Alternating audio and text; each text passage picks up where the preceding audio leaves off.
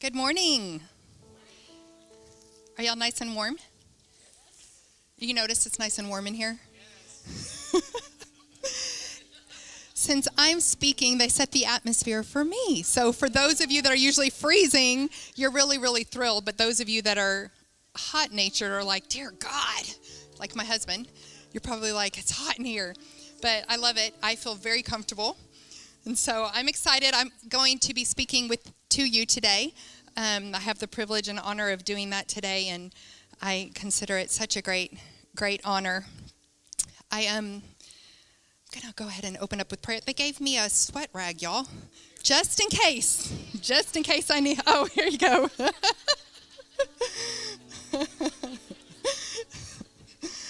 So, Father, we just thank you for this beautiful day.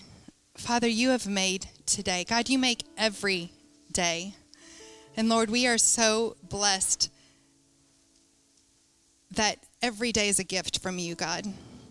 Father, we just pray that you would just continue to be with us today. We thank you for your sweet, sweet presence of the Holy Spirit that is here in this place. And I just ask, Holy Spirit, that you would speak through me, that you would give me the words, and that you would help me to communicate clearly and effectively what you have just placed on my heart this week. God, I thank you in Jesus' name. Amen. You know, I grew up in the church. I've probably said this many, many times, but I grew up in the church, and, you know, there's something that has been very different now from then. I like to look back on how things have changed.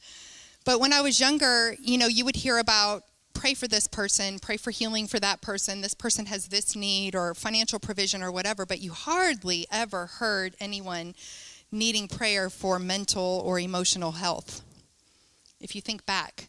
In fact, at least for me, I never hardly ever heard of that. At least for me, when I look back, there was one specific time. I remember it so clearly because it was just one person, and I remember her face, and I remember someone saying, she's really struggling mentally. She's really unstable mentally, and she needs prayer, and it was just one person. But now today, it's very prevalent in our society. Everyone has this emotional issue or that mental problem. It's very, very prevalent. And I started thinking about how it's just such a battle over the mind today in this time and age. And it's just really been increasing over the years. And so when I was preparing this message, many of you came to mind. Not because you're cray-cray. No. But because I know the struggles and the things that you have been dealing with. And I know we're in this prosperity series, right, where we're talking about the generous life. But you know, John 3 John says that he wants us to prosper in all things, even as our soul prospers in all things. And so today, yes, I want you to prosper financially. I want you to have everything that you need, and God wants you to have that as well. But he wants us to prosper even emotionally, even mentally, even physically. And so I want to talk about that today. But we have to be careful that we don't equate spiritual maturity and prosperity with riches and possessions. And also that we don't equate it with poverty. You know, true prosperity is about the totality of our world and the life that we build with him. So this morning I'm going to talk about the importance of emotional and mental health and how that really affects our prosperity and success. Here's the thing. We can be prosperous emotionally and mentally. We can be prosperous emotionally and mentally. I'm going to let you remain sitting for our text today, and it's Joshua 1, 5 through 9. I love this text. I've just been absorbing it this past week. But it says, no man shall be able to stand before you all the days of your life. As I was with Moses, so I will be with you. I will not leave you or forsake you. Be strong and of good courage. For to this people you shall divide as an inheritance the land which I swore to their fathers to give them. Only be strong and courageous, that you may observe to do according to all the law which Moses my servant commanded you. Do not turn from it to the right hand or to the left, that you may prosper wherever you go. This book of the law, what is he talking about? He's talking about the word. The book of the law was the word that was given to Moses for the people at that time. This book of the law shall not depart from your mouth, but you shall meditate in it day and night, that you may observe to do according to all that is written in it. For then you will make your way prosperous, and then you will have good success. He didn't say, your God, will make your way prosperous. He said, for then you will make your way prosperous, and then you will have good success. Have I not commanded you, be strong and very courageous, do not be afraid. Do not be dismayed, for the Lord your God is with you wherever you go. Here, Joshua is getting the baton from Moses. Moses has passed away. The first generation of Israelites has left Egypt. They've been wandering, looking for the promised land. They've passed away. They've already passed away, and they haven't seen the promised land, the first generation of Israelites. Did you hear what I said? They did not see the promised land, but God keeps his promises. So if God keeps his promises, how did they not get to see the promised land? Joshua's received the baton from Moses, and he's leading the next generation of Israelites to the promised land. Have you ever wondered why you haven't seen God's promises in your life? I have wondered. God, you keep your promises. I hear that all the time. God keeps his word. He keeps his promises. Why am I not seeing this in my life? I heard it explained this way. God fulfills all his promises, but he's not obligated to fulfill our potential. The Israelites were steps away from the land promised to them. They even went in, right? They sent in some scouts to go scout out the land. They went in to check it out, and they were like, oh my God, this is the promised land. It's full of milk and honey. It's so prosperous. All the riches, everything we could ever need is in this promised land that God has given us. But there are giants. And in our eyes, not in God's eyes, the key word, in our eyes, we are grasshoppers to them. They went in, they saw how abundant, they saw God's promise. They were steps from God's promise. God told them it was theirs. Excuse me. He brought them to it. But they allowed fear and unbelief to disqualify them from partaking of it. Have you ever been guilty of saying, if it will be, it will be. If it's meant to be, it will happen. If God has this for me, he'll make sure that it takes place. If God wants me to have it, he'll give it to me. I've been guilty. I've been guilty of saying that so many times in my life. But I have to tell you that that's nothing but false belief. It's laziness on our part. You know, we love to quote scripture that says, my daddy owns a cattle on 1,000 hills. He's going to come through for me. But nowhere in his word does it say, go sit on the couch in your living room and wait for the knock on the door because he's going to deliver cattle to you. It doesn't work that way. Unfortunately, we wish it did, right? We want to believe in that miracle working power that just poof, and everything is okay. Some of us are saying, but I thought God did it. I thought he does these things for me. He does them. No, he gives us the tools that lead to prosperity and success in our life. So my first point this morning is that it is our responsibility to continuously exercise faith in whatever God has promised. Look at your neighbor and say, it's my responsibility. If we look back at that word, he specifically says, for you will make your way prosperous and you will succeed. You make your own success. You make your own prosperity. He told the Israelites, go in to the land that I promised. What is God telling you to do to get to your promised land? What is he instructing you to do?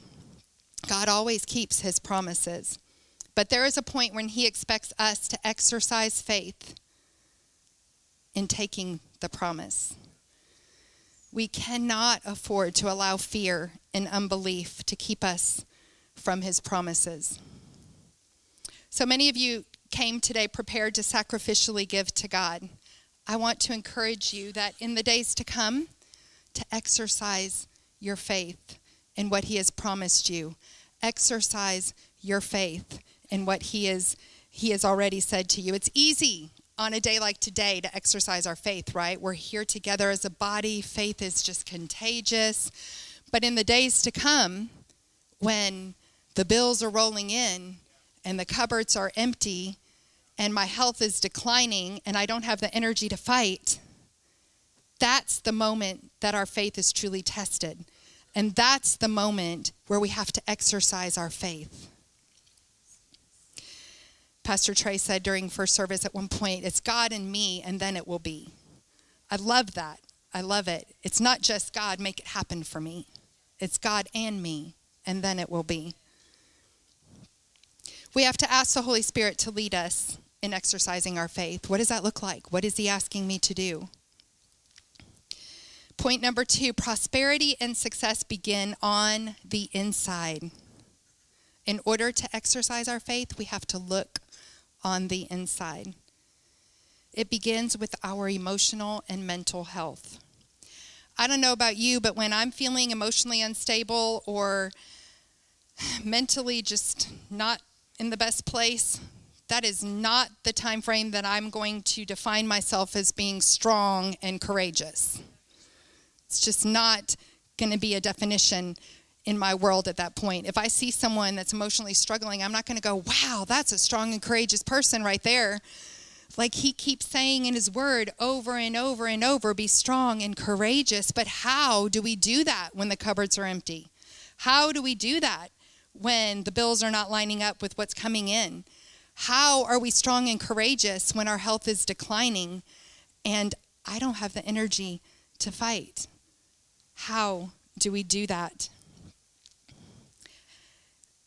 Have you ever been so anxious that you stayed up all night long and you're just mulling that thing, that problem, that situation over and over and over in your head, just tossing and turning and tossing and turning? 2 of us. Raise your hand. Raise your hand. Yes, probably, almost all of us, right? I would think at some point in our life, I know for me more than a few times, I have woke up and just been anxious and not been able to sleep. The good thing is that we all know what it means to meditate. The problem is we have to learn to meditate on the right things. That's meditation, mulling that thing over again and again and again.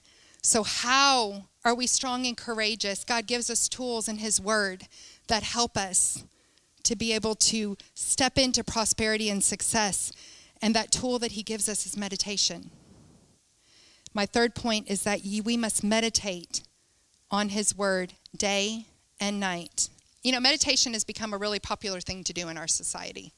You hear that, meditate, you sit like this and it's just become like this thing. Western meditation is intellectual. Eastern meditation requires us to empty our minds and thoughts. And let me just tell you, you need to be careful with that, because an empty mind, empty thoughts leaves lots of room for the enemy to come in and wreak havoc in your life. Biblical meditation is neither one of those things. Biblical meditation is probably one of the most neglected area of Christianity in our country. Biblical meditation. But yet we are called and commanded to do this. The definition of meditation is to reflect, to moan, to mutter, to ponder, to sigh, to contemplate or meditate as one repeats the words, unlike English meditation, which is mental only. In Hebrew thought, to meditate on scriptures is to quietly repeat in a soft, uttering sound while abandoning outside distractions. From this comes a Jewish type of prayer called davening. So whenever the Jews would pray, they called it a davening, and they would rock back and forth in a very repetitive motion, just like repeating things, and their bodies would rock back and forth. This is from Dick Mills in his Word Study book. I want to tell you today that it is possible to be just as wealthy on the inside as Bill Gates is on the outside. God has given us tools. He's given us instruction that leads to prosperity and success. Psalms 127:2 says this: He provides for his beloved even while he sleeps. So I would take a scripture like Psalms 127:2. If I'm really lacking in provision, I would take that scripture and I would meditate. And what that would look like is I would repeat that scripture over and over and over again. I'd write it on a note card. I'd stick it on my bathroom mirror where I'm reading it constantly. But I don't just read it mentally. I say it out loud. I want the enemy to hear what I'm doing. And I would repeat it over and over and over again. And then I would place myself in that scripture. I would say, God, I'm your beloved. Thank you for providing for me even while I'm sleeping. Thank you, God, that you are so proud that I work hard for you. I do work hard for you, but God, while I'm resting, you're still working for me. Thank you for working and providing for me even while I'm sleeping. Thank you that your provision is abundant, God, and that I don't lack in any area. And this is how I begin to meditate on that scripture over and over and over. We have to participate with what God is saying. You know, people say all the time, I want to know what the Father's doing. I want to know what he's saying. If you want to know Jesus, what did Jesus do? Jesus always did and said what the Father did. So if you want to know what the Father's doing, you need to begin to do and say what he's already done in your life. Start repeating what he has already said. We are inundated with words everywhere we go in our culture and society. And it affects how we think. It affects how we feel. It affects what we believe, whether we want to believe that or not. Especially if we're not in the Word of God, we're adopting cultural beliefs, like left and right. We're just saying, yep, that sounds good to me. It sounds true. We can easily turn off the television, but we go to school, we go to the grocery store, we're reading, we're absorbing the things of culture. And if we're not careful, we adopt them as truths in our life.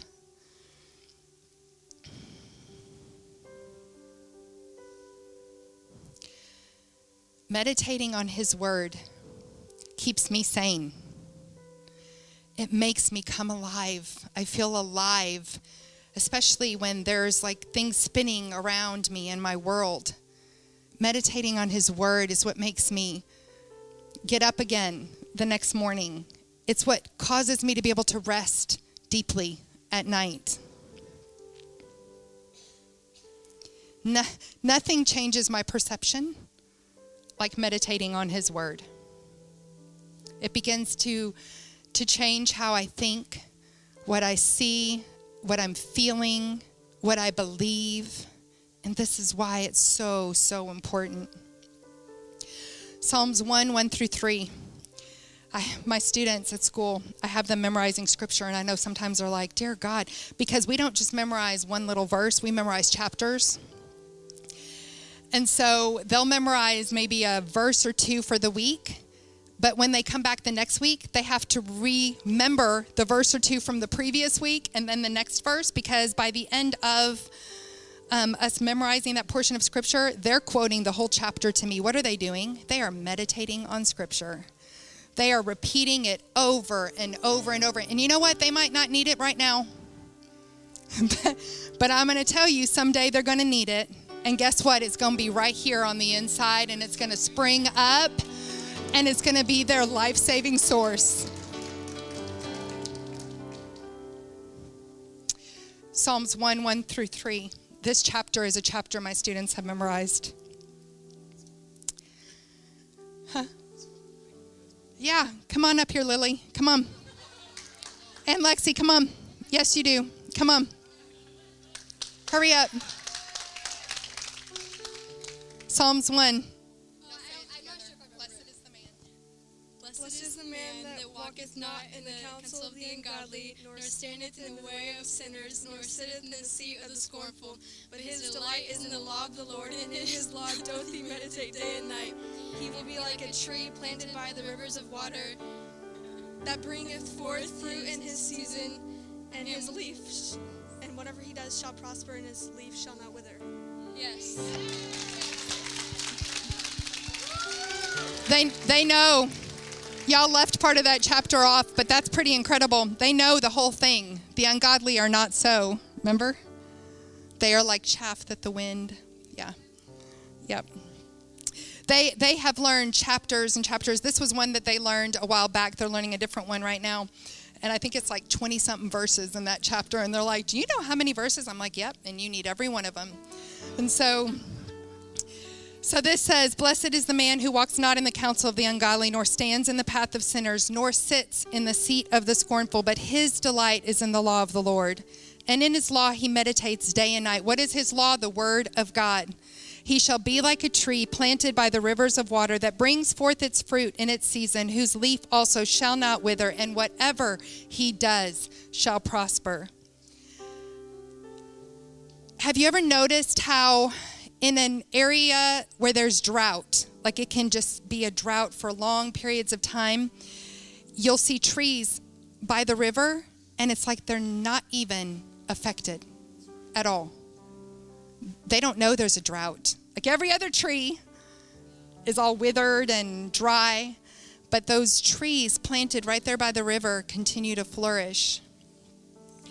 Why is that? It's because their roots have tapped deep into that river. You know, some people during a drought are affected, but then there are others that have tapped into the river and they're not affected. It's like they're not even, it just doesn't touch them. Why is that? It's because their roots are deeply rooted and they have meditated on the word of God. Meditation is an ongoing experience with God. What are you meditating on? Is it drawing you into mental and emotional health, or is it drawing you into emotional and mental heaviness and weightiness? Because there's so many things in this world that are drawing on our emotions and our mental health. So many things. And sometimes we choose them, right? A couple years ago, I started watching this show called The Walking Dead. Don't judge me. Some of you are like, I watch that show now, and that's fine. You might be able to do that. But I was watching that show, and I was recording it, and I was putting it on repeat and playing the episodes, and I couldn't wait to watch and see what was going to happen next. I love survival kind of shows. Like, that's the storyline for me, is what was really incredible. A lot of the other stuff, I would just be like, oh, I don't want to see that. But it was still there, right? I was still absorbing that. And I began to notice how I felt after I was watching those episodes. And I have to tell you, they increasingly got more and more evil, just yuck. And I began to just feel this heaviness and this weight after I would watch one of those shows.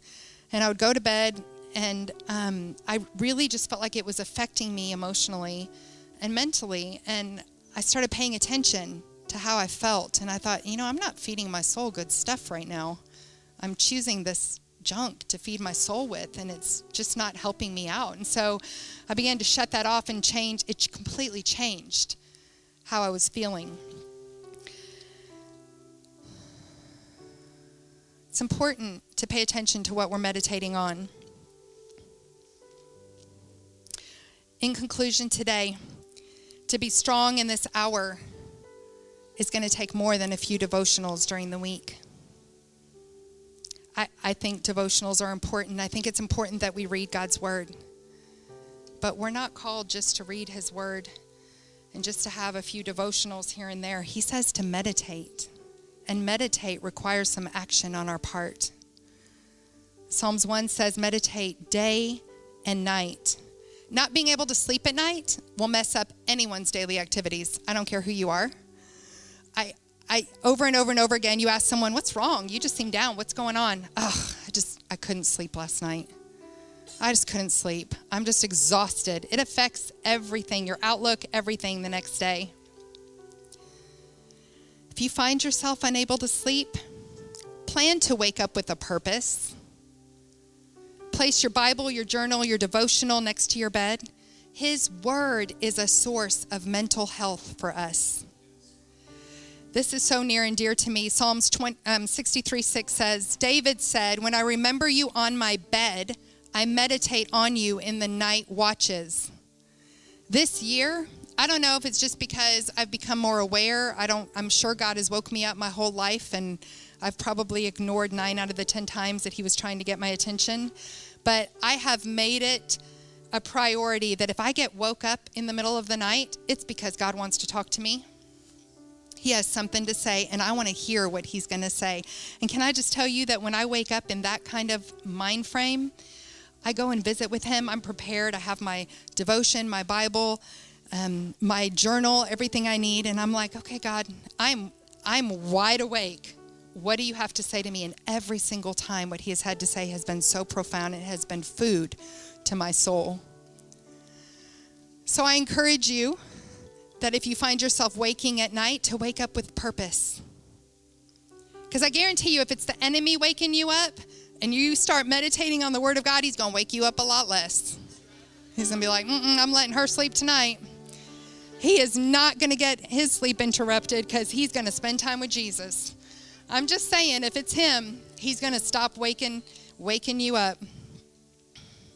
David says, I consider your works in the night hours. Some Christians believe this, and I do too, that the late night or pre-dawn hours are a special time to connect with God. Jesus appeared to the disciples walking on the sea in the 4th watch of night. Jacob wrestled with an angel at night. Peter was miraculously freed from prison in the middle of the night. Samuel's name was called 4 times in the middle of the night. David wrote Psalms in the middle of the night, and I could go on and on and on. Why would God not be waking you up in the middle of the night? He wants to meet with you. Miracles are going to take place in the middle of the night. Sometimes he just wants that one-on-one intimate time with you and me. That one-on-one intimate time, not with everybody watching, just you and him, where you can be real and raw. And he can say, this is what's going on, Carrie. This is what you're not seeing. Sometimes he has to wake us up in the middle of the night so that we get it. But we have to be ready, and we have to be aware. We have to have a history with God and his word. We have to contemplate his goodness and mercy, and even in the night watch hours, meditate. If you think about your favorite Bible stories in the Bible, most of them didn't occur at a picnic. Usually there's a battle, there's some kind of storm, there's some kind of trouble, some kind of hardship. We are called overcomers and more than conquerors for a reason. But it's not because we have successfully navigated the times of blessing. Biblical meditation is the key to finding our own way to success and our own way to prosperity. But we have to partner with him. We have to partner with him. Let's pray. Father, I just thank you, God. And I just ask right now, Holy Spirit, that you birth a desire in us to meditate on your word day and night. God, if you wake us up at night, we're going to wake up refreshed because of our visitation with you. Your desire is that we prosper in all things and be in health as our soul prospers. So, Father, we just say right now that we are going to choose to meditate on your word, Father. We are going to meditate on your word. Lord, in preparing this message, you began to show me different faces here in our church. And I just believe, God, that in the night watch hours, there are going to be miracles taking place, very specific miracles in your people. And so, God, we just claim that right now. We just thank you, Lord. And we just say that we are aware, we are awake, and we are ready. In Jesus' name, amen.